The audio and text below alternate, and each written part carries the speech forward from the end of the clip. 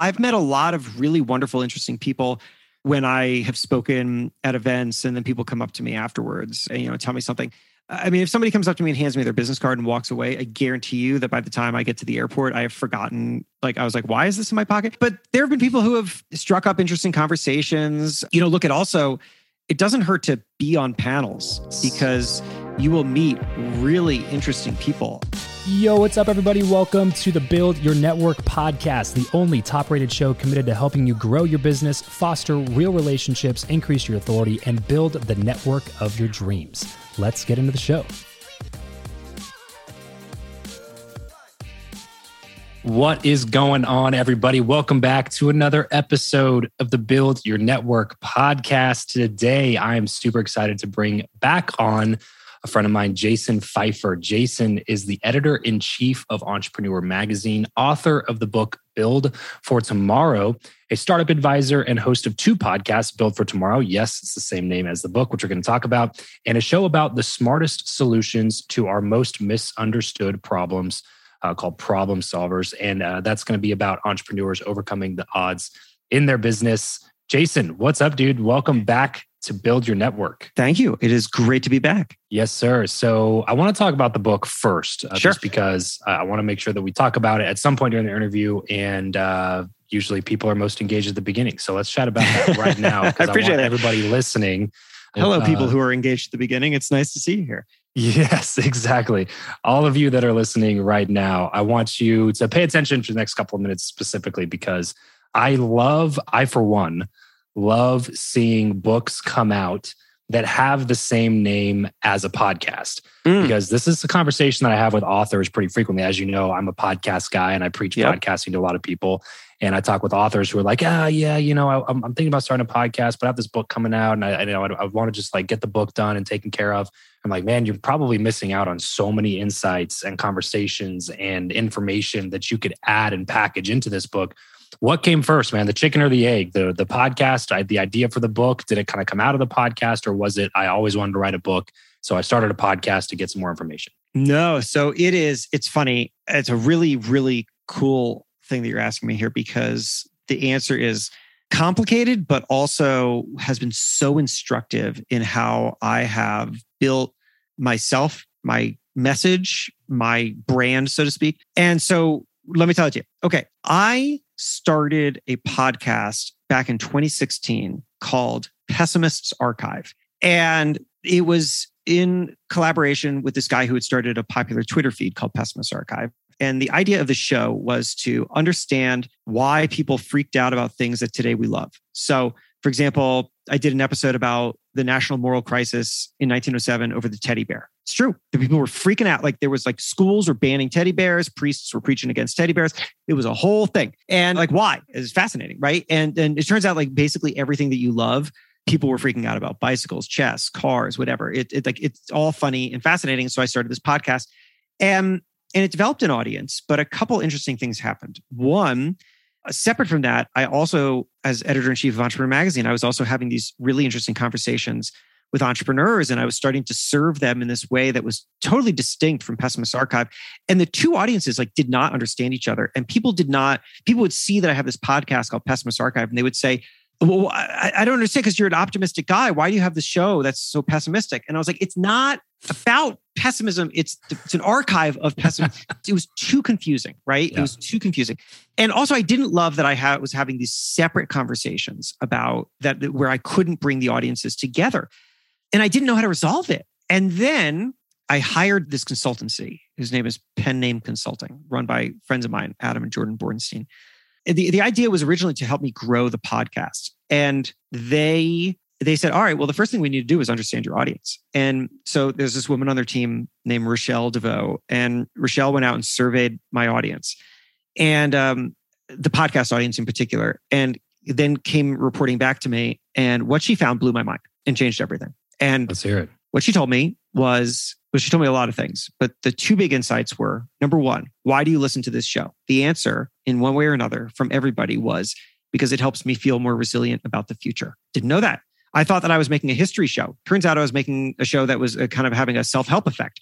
And then even though it's a report, to be clear, it's a reported show. It's like I spend a month reporting, interviewing lots of people, put together this like audio documentary. It's not just a chat show.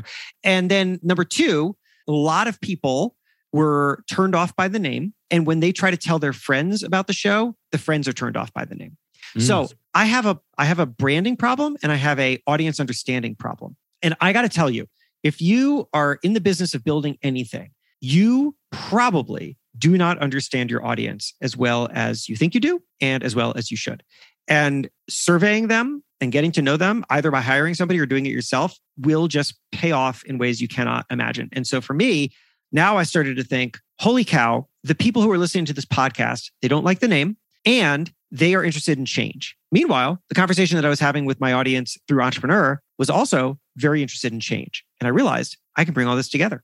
I have an umbrella subject here that people are very interested in, that I have naturally developed because it's a thing that I'm interested in, that my audience is interested in, and that is how to navigate change. That is what I'm doing by learning from the smartest people today and from studying the history of innovation. So now I know who I am and I know how I speak. And then the pandemic came along and my friend/book agent calls me and he's like, you've been talking about doing a book, but you didn't know exactly what it was, but you knew that it would be about change in some way or another. Now is the time. And I realized I have figured out how to marry all of these things that I've been working on thanks to this audience insights research. And I can now write this book that blends together everything. So I decided to change the name of the podcast to what the book was going to be. I went out, I sold a book proposal. I talked to my editor. I said, editor, what do you think this book is going to be called? He had seen something that I wrote on Instagram in which I wrote Build for Tomorrow, Not for Yesterday. And he was like, I think that the book should be called Build for Tomorrow. And I said, that's also the name of the podcast. And that's how it happened. That is a very insightful question. I really appreciate that. How did the podcast inform a lot of the stuff that you're putting in the book? Was there anything that you found that was maybe surprising to you that didn't come out of any other research besides the podcast? Yeah, it's funny. People ask me what the point of the podcast is. Maybe for people who are listening, if you have a podcast, you're wondering, what is the point of my podcast? Because unless it's not making me Joe Rogan money. So why am I doing this? Wait, no, it's not doing that. it's unfortunately not. I'm $200 million short of $200 million.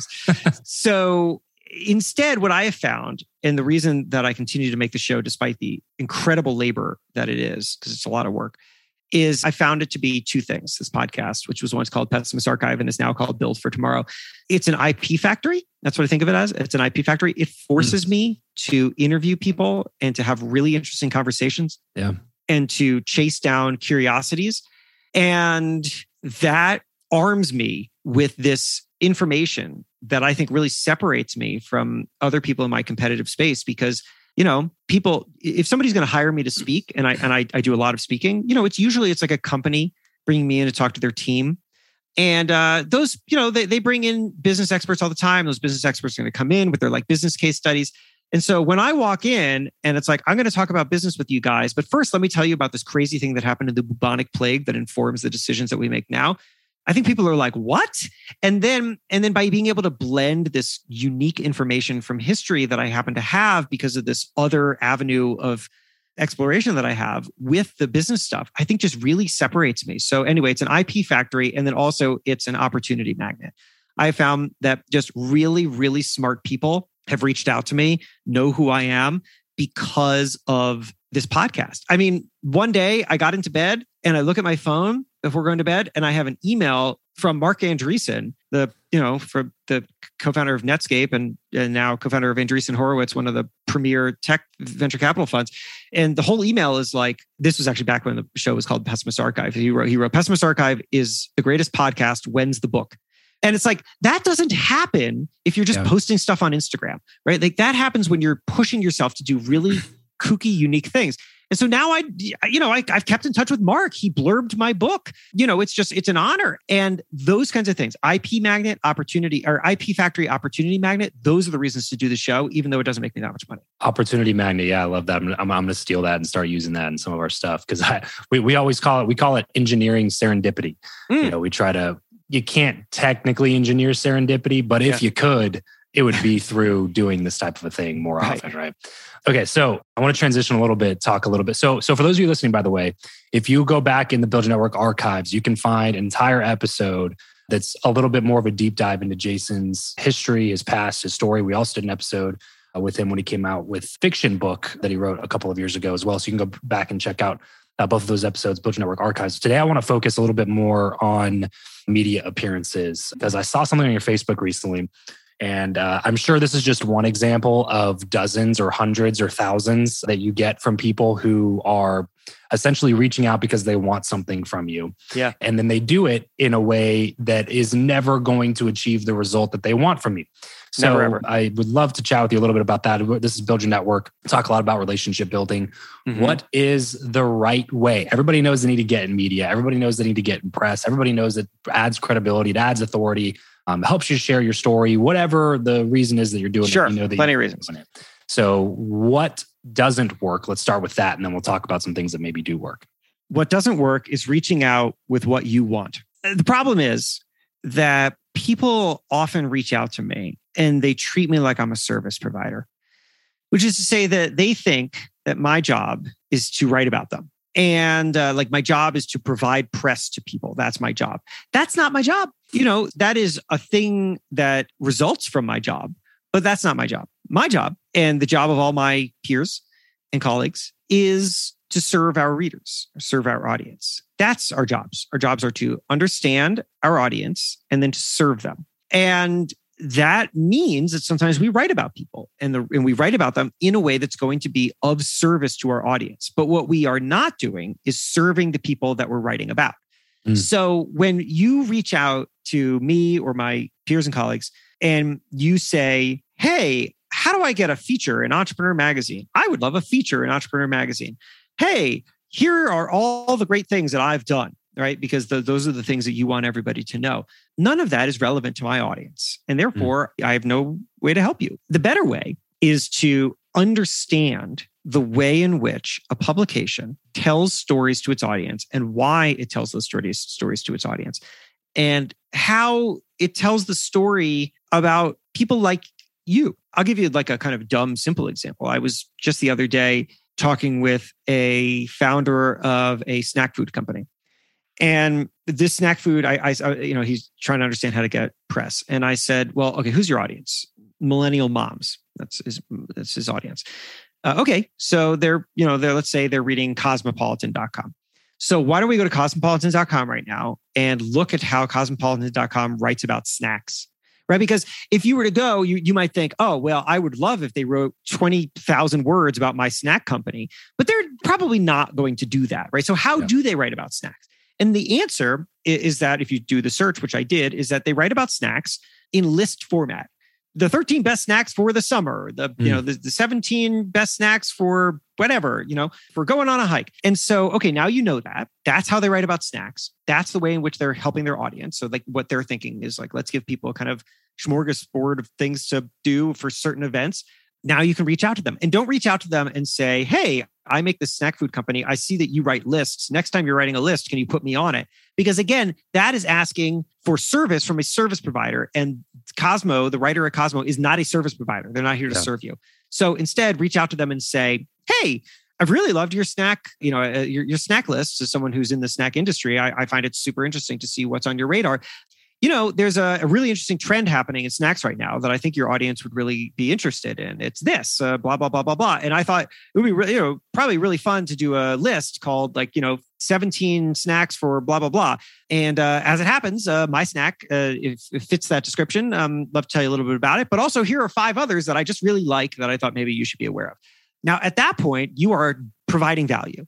You are understanding the way in which that person tells a story to their audience so that you can fit that mission. And if you do that, you are so much more likely to be appreciated and to get what you're looking for. You got to put yourself in the mind of the person that you're reaching out to. Exactly. And say, what is it that they're looking for? Not what is it that I'm looking for? Like everybody's looking for something, right? Like that person, like you're talking about, Especially if it's a magazine, right? And not just like some, online contributor that has free will to write about whatever they want to write about or whatever. Right. Like a lot of these staff writers, like based on understanding of their audience, they have to come up with an interesting piece of information that's going to provide value to the audience that they serve. And it's usually probably not even them that has the final say on whether or not they actually get to write about that topic or whatever it is. And so you have to like put on their glasses for a second, right? View the world the way that they view the world and ask yourself, if I were in their shoes, what would be helpful for me? And how can I provide that for that person if I can even provide that for that person? Right. And then let's say you do that and first time, nothing happens. On average, how long does it take you? If you get a good, like a well-written email, a well-written pitch or something, and it's completely cold, you have no third-party introduction, you have no validation, no credibility, but you like the way it was written and they did have an interesting idea and you kind of go, that is something I could potentially write about, but maybe that company may not be specifically ready for this at this moment. Is there like an average time that you would say that it takes you to sometimes turn around those types of things where that person actually ends up getting the result that they want? Like it's, because I think that's the other thing to me is like people they have this expectation that they're going to send a cold pitch and then like next week's issue of Entrepreneur Magazine is going to have them on the cover. And it's like some of these things just, they take time. And if especially if you want these ones that are actually worth the reach outs, these hard to get opportunities, like they're hard to get for a reason, and it's because they're in scarcity. You don't print a new issue of Entrepreneur Magazine every single day. You don't have an abundance of openings or slots or angles or pitches or stories. You can only pick a few per month, and that's it.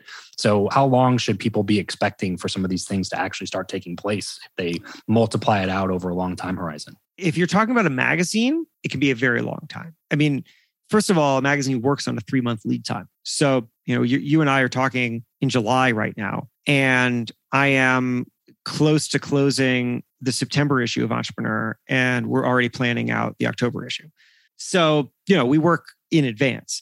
Digital has a faster rate, so that could be anything. But still, there are stories on the digital side that'll come in and won't run for weeks because people are busy, because it's got to go through a bunch of edit. There's all sorts of reasons why they're on the desk. Even digital, there could be all sorts of reasons why something doesn't run immediately. People could be busy. It could take them a while to write it. It could take a while for somebody to edit it.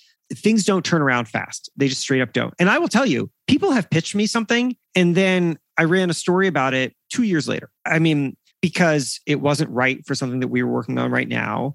And then a long time goes by and we're having a conversation. We're like, we should do a package on this where we're looking for this specific kind of story. And then I'm like, I talked to that person. Let me figure out where to find them again. And then we would run it. So it is an uncontrollable environment. It just is. And you have to kind of know that going into it. Do you ever have people that almost like spite you because you're not willing to accept their request immediately? Or they almost have this level of like, well, I'll show you and I'll go get him this other publication and, screw that guy because he said no or whatever, Very rarely will somebody actually articulate that to me, but occasionally people will try to argue with me, right? They'll reach out and they'll pitch me and I'll say, thanks, but this isn't a fit. And then they will try to argue for why it is a fit. And, that's very annoying. I'm not into that because look, I get it. Look, media is a subjective enterprise here, right? I and my colleagues are making a decision every day about what we think is going to be of value to our audience. And somebody else might have a different answer to that. And that is fine because there's no right answers here. But that's the decision that we made. And I'm just not going to get bullied into making a different decition. Yeah, that's not going to be the thing that flips it from a no to a yes. Right. That flips it from a no to a hard no. Yeah. And that was kind of my point in asking it is like, don't screw yourself in your potential for the 2 year from now opportunity, right? Because you don't have enough patience to wait until that happens. It's kind of that whole like Gary Vee thing that he always talks about, which is people often overestimate what they can do in 1 year and underestimate what they can do in 10 years. And I find that to be the case a lot of times, even when people pitch me, like with our podcast, is like, we have a pretty successful or well-known show. And so we get, 50 to 75 pitches every month for our like 4 to 8 guest spots that we have. And it's just impossible to say yes to everybody. There are people that come on and then they ruin any chance of any potential collaboration or feature because they're so hard-nosed about, well, but why, how could you not want to interview me? I'm amazing type of this like mentality, you know what I mean? And it's like, well, I mean, you were on the list for like 4 or 5 months when we have openings, but like, not anymore. Now you're not. Yeah. Like there's no, like the bottom line is that there's no shortage of good angles, good stories, good people, interesting interviews. There's no shortage of that out there. There is a shortage of good podcasts, good publications, good journalists. They're like, the bottom line is there's much more demand on that side than the other side. So like sometimes just to be okay with the fact that, hey, it's not going to work out right now. But if I burn the bridge, it's absolutely not going to work out now or in the future. So if it's not going to work out now, may as well just continue the relationship, keep things open, try to add value in the meantime. And then maybe in a year or two, try it again.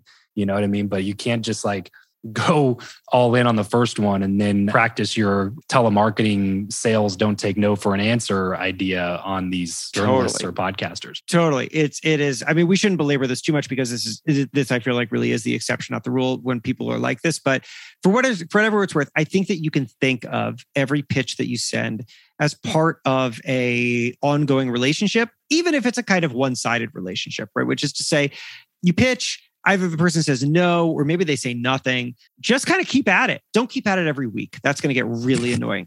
But reach out, maybe give it a few months and then try a different angle or like spend a little more time with their work and then reach out and say, hey, I was just listening to this episode podcast you did, super interesting, made me think about this other thing. And I thought maybe I could have something to contribute. And I will tell you as a guy on the receiving end of this stuff, and maybe you've experienced this yourself, as people pitch, even if I'm not interested in their pitches most of the time, because I just see their name over and over again, their name starts to just be kind of familiar.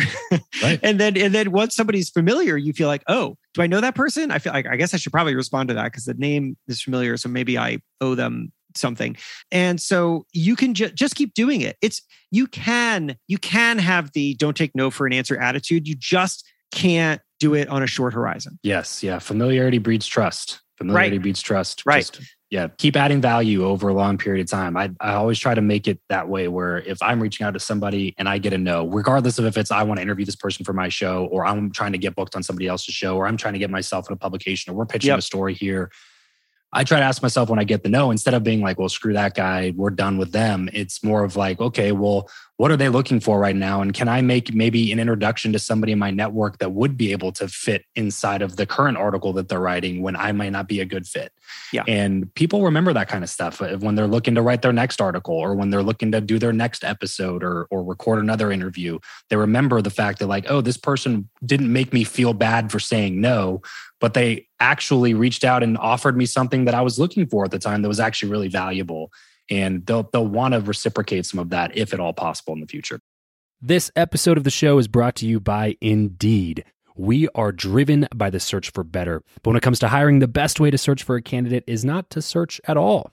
It's to match and match with Indeed. If you need to hire, you need this platform, guys. I'm telling you, Indeed is your matching and hiring platform with over 350 million global monthly visitors, according to Indeed data, and a matching engine that helps you find quality candidates fast.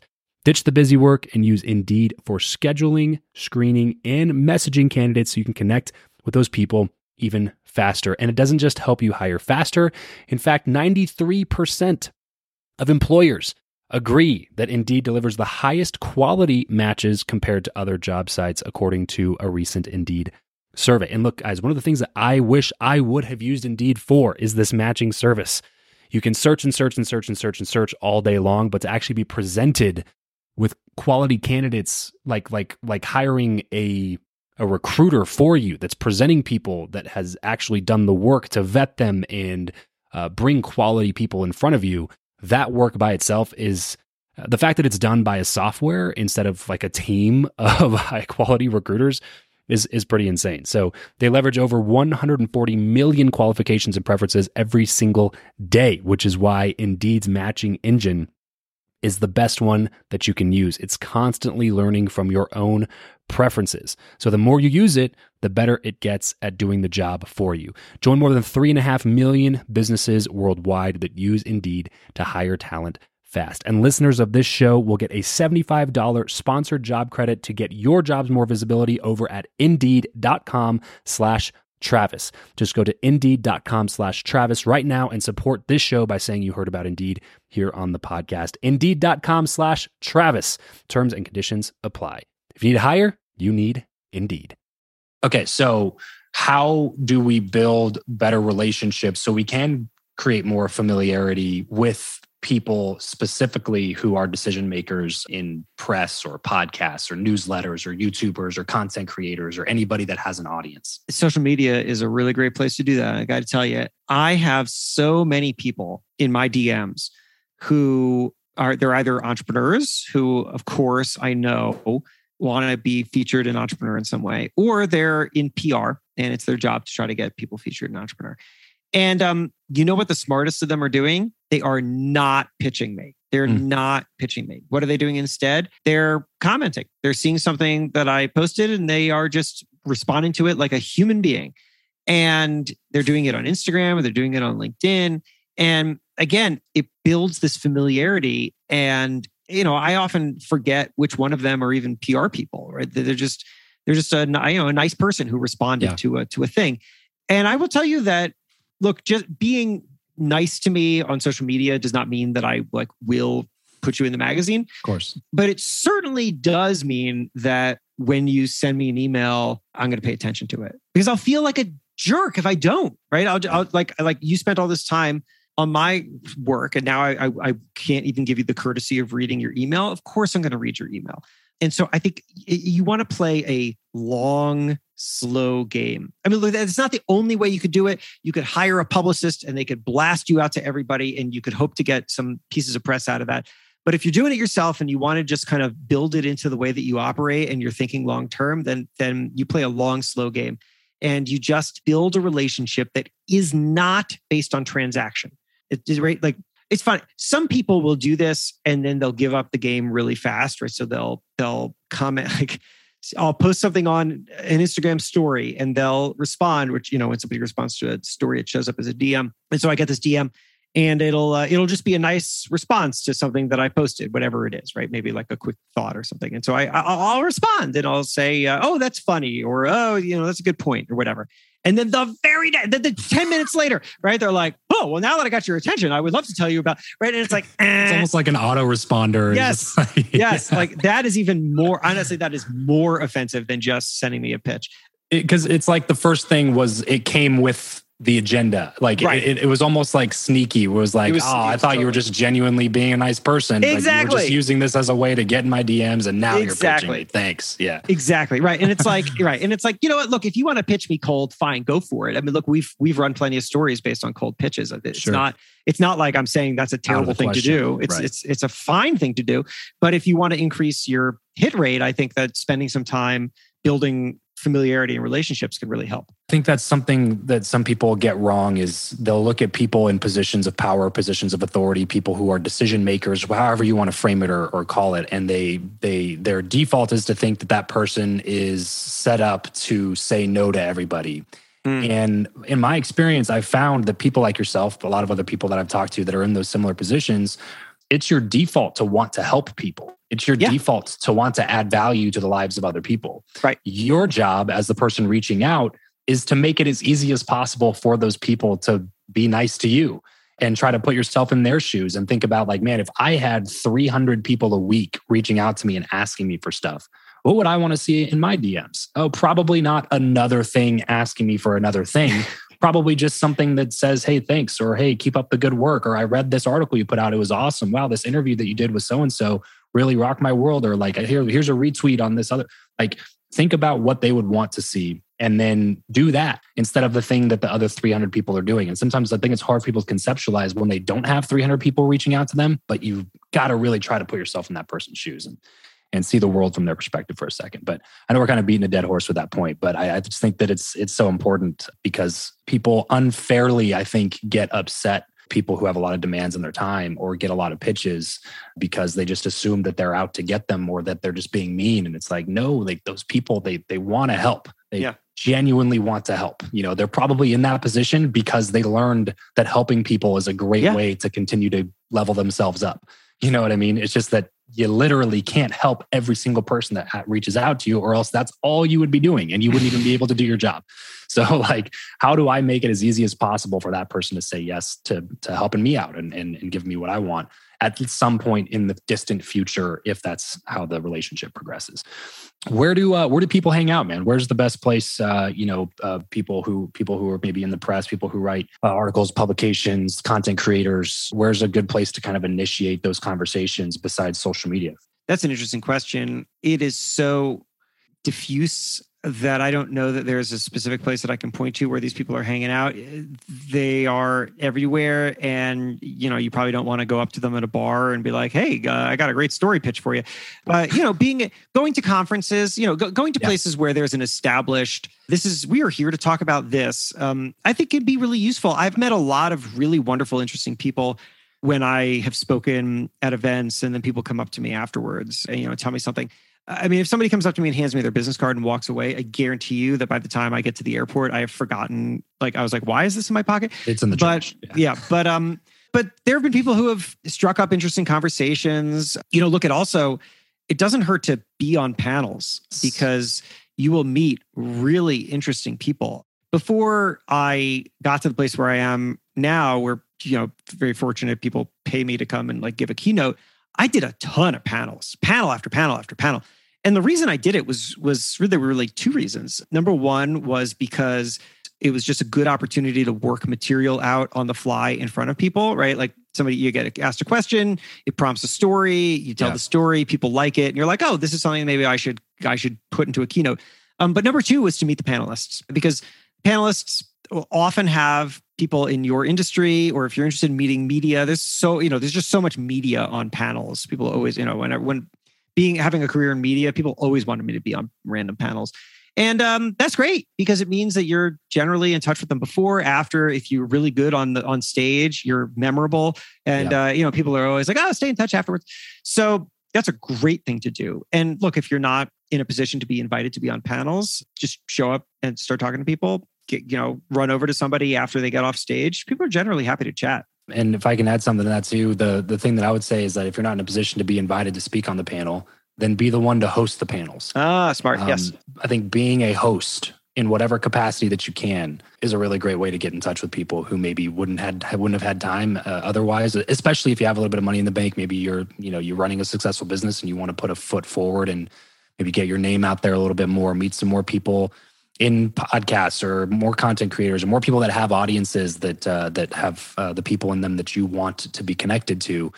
Put a little bit of money out there. Pay Jason for a keynote and get him to come out to your event. Like, you probably have a better chance of connecting with the guy if you paid him to be at your event, because you're the host and you're the person that's running the show at that event. Again, I always come back to the podcast thing, because that's been my number one way that I've been able to connect with all the people that I've been able to connect with, has been through just having this show and being able to host people, to have conversations with people. It also, operates as a value add to bring people on to talk about a book, or to talk about a new offer, or talk about a software they're launching, or talk about whatever it is, and give a little bit more exposure to the things that they are working on, the things that are important to them. If you are hosting an event, you're hosting a panel, you're hosting a meetup, you're hosting a podcast, a YouTube channel, a blog, a newsletter, whatever it is, and you're able to share that with somebody else, I found that to be an excellent way to be able to kind of get your foot in the door and connect with those people initially, to be able to then start to build a relationship that lasts over a longer period of time. I second all of that. So everybody talks about the value add.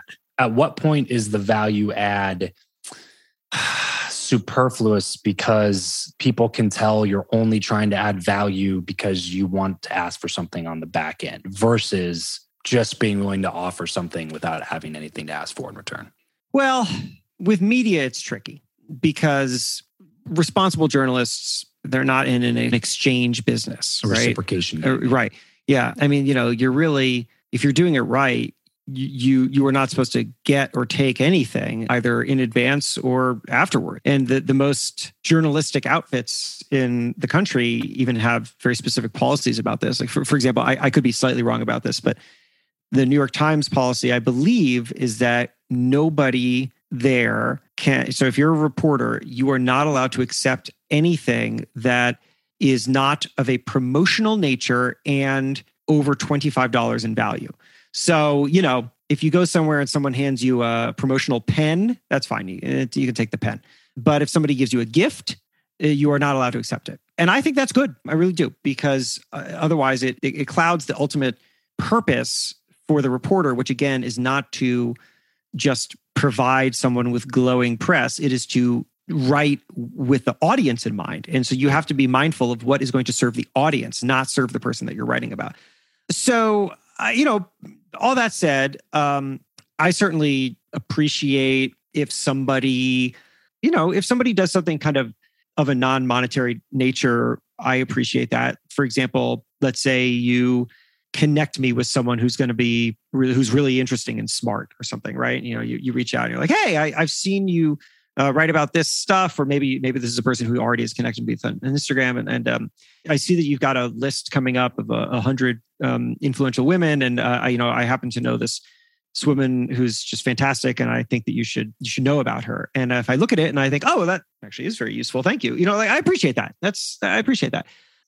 I agree that in general, if we're taking the kind of complications of press out of things, then being mindful of value add as a way not to be transactional and like, I've given you something, now I expect something in return, but rather just build it into the way in which you operate, which is to say you're just doing things so regularly that you're not even keeping track. You're not thinking about, well, I just did this for this person, I just put it on my spreadsheet, and therefore then it's not going to weigh on you where you're like, oh, well, I did 10 nice things and I only got one in return, right? Just build it into your normal operating procedure where you're going to do nice things for people because it is going to build a reputation for you as a person who does nice things, and people do nice things for people who do nice things. And I think it should really be as simple as that. Always provide at least 51% of the value in any relationship that you had. Another Gary V-ism that I picked up from him pretty early on, actually before I started the show. And then was furthered when I read Adam Grant's book, Give and Take, which is one of the best books on relationship building that I've ever read. I recommend everybody pick up a copy of that one. But yeah, always giving without the expectation of receiving anything in return. Digging your well before you're thirsty is, in my opinion, the best strategy for long-term success that anybody can implement in their lives for free today without having to do anything else. Yeah, I'll tell you the story, which I love. So years ago, I was speaking at an entrepreneur event called Entrepreneur Live in California, I think. And there was a cocktail hour afterwards, and a lot of people coming up to me and talking to me. And I walked away with, a bunch of business cards that I threw in the garbage. And then one of my colleagues afterwards said, hey, did you see the guy who Facebook Lived giving you his business card? And I said, no. And so I went and I found it. I was tagged in it, so it wasn't that hard to find. I just hadn't noticed. And it's hilarious. So this guy, his name is Jeff Peterson. He runs a business in Wisconsin, and he's like across the room. And so it's like camera opens, and it's Jeff, and he's in this busy room, and like I'm off in the distance in the back. And Jeff's like, this is Jeff Peterson reporting from Entrepreneur Live. I'm going to go give the editor-in-chief my business card. Here we go. And then Jeff like navigates the room. And the guy who's holding the camera does a sort of like nature documentary style, like, he has now navigated around the woman with the cocktail, right? And it's like, and he gets to me, and he doesn't do anything memorable at all. He basically, I watch him do this. I didn't even have a memory of it. He just like shook. I said hello. He shook my hand. I was talking to somebody else. I said hello. He handed me his business card, and then he like came back and he signed off, right? Success or whatever he said. So I thought this was funny, and I commented and I said, that was great, or whatever the hell I said. Didn't say much. And then Jeff reached out to just say how much he liked the event, and then reached out like a couple weeks or a month later, because he was going to be in New York, and he was like, hey, can I come by to the office just to say hi? I promise I will be 15 minutes in and out. I know you're busy. I just want to say hi.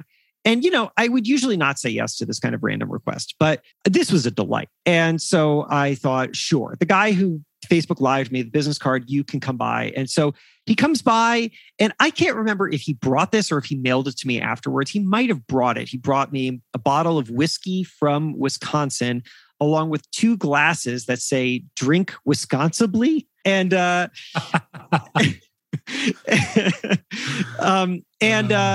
And, I just liked him. He's just a nice guy. And so we stayed in touch. And then at some point after, he asked if I would be on the podcast for he's got this careers program for local kids, and they have a podcast. And I said, sure. And so I did that. And then he's got an event to fundraise for this thing. And he asked if he could bring me out to be a speaker at the event. He would pay me. And I said, but not my usual rate because it's a fundraiser. But I said, sure, because I liked him. Yeah. And now, Jeff and I we have a, nice friendly relationship. And this is, I think, a perfect example of how to do it right? Like Jeff didn't ask for anything for a long time. And when he did ask for things, it felt genuine. Yeah. And it really wasn't even for him. It was for this organization that he's got. And I don't think that he had a plan. I think his plan was just be funny on Facebook. Like, I don't know that he had a plan past that, but it evolved into what it was. And he just, I think by being genuine and nice and focused primarily on building a relationship and not on anything else, he initiated and ultimately built this very nice friendship. And that's wonderful. And that's how to do it. Love that story, man. It's a fantastic way to wrap up the conversation. For those of you who listen to the show a bunch, I always ask the who you know or what you know question. You're going to have to go back to one of our previous episodes of Jason to hear his answer to the who you know or what you know question, because we ran out of time today talking about how to build relationships the right way, which I think a lot of people that are listening will find value in. Jason, Build for Tomorrow is coming out in September. If you're listening to this right now, it's probably September because we're probably not going to release this until the book comes out. Is there a specific website or URL that you want people to go to buy this book, Jason, or is it just anywhere where books are sold? It's anywhere where books are sold. If you, for some reason, cannot think of a place where books are sold, you can go to jasonfeifer.com/book, where there are buttons to buy it everywhere. But yes, anywhere you go to find books, you find Build for Tomorrow. I would love for you to pick it up. I'd love for you to reach out and let me know what you thought. Build for Tomorrow. Guys, I can personally vouch for the fact that if you take the time to write Jason an email and try to keep it short, sweet, to the point, because he's got a lot of emails to get through, but he'll always try to reach back out and say thank you. So please go pick up a copy of his book, reach out to him, tell him that you heard about him here on the show. And then for those of you that are on Guestio, so is Jason. So hit him up over there if you want to interview him or bring him on your event or anything like that. You can contact him over there. Jason, thanks so much for coming on the show, man. Always a pleasure. We'll reach out when this thing goes live. Sounds great. Thank you so much. I really appreciate your support and great to be here again. Hey, thanks for listening to this episode. That's it for today. As you all know, this show is completely free. Our only ask is that if you found anything valuable in this episode or in any of the episodes that you've listened to, then share it with somebody else and leave us a quick rating review in whatever platform you're listening to right now. It would be super, super helpful for us. So that's it for today, guys. Thanks so much for tuning in. Catch you next time.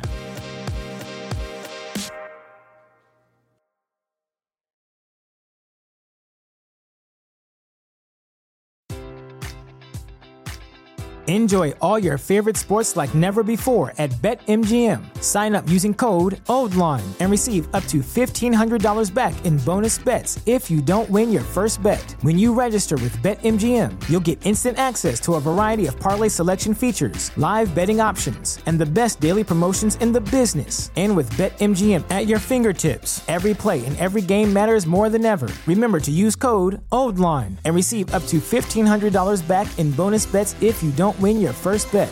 BetMGM and GameSense remind you to play responsibly. See BetMGM.com for terms. 21 plus only. Maryland only. New customer offer. Subject to eligibility requirements. Rewards are non-withdrawable bonus bets that expire in 7 days. Please play responsibly. For help, visit mdgamblinghelp.org or call 1-800-GAMBLER in partnership with MGM National Harbor. Promotional offer not available in Washington, D.C. Every year, one thing is always predictable. Postage costs go up. Stamps.com gives you crazy discounts for up to 89% off USPS and UPS services, so your business will barely notice the change. Stamps.com has been indispensable for over 1 million businesses just like yours. It's like your own personal post office. No lines, no traffic, no waiting. Sign up with promo code PROGRAM for a 4-week trial, plus free postage and a free digital scale. No long-term commitments or contracts. That's Stamps.com, code PROGRAM.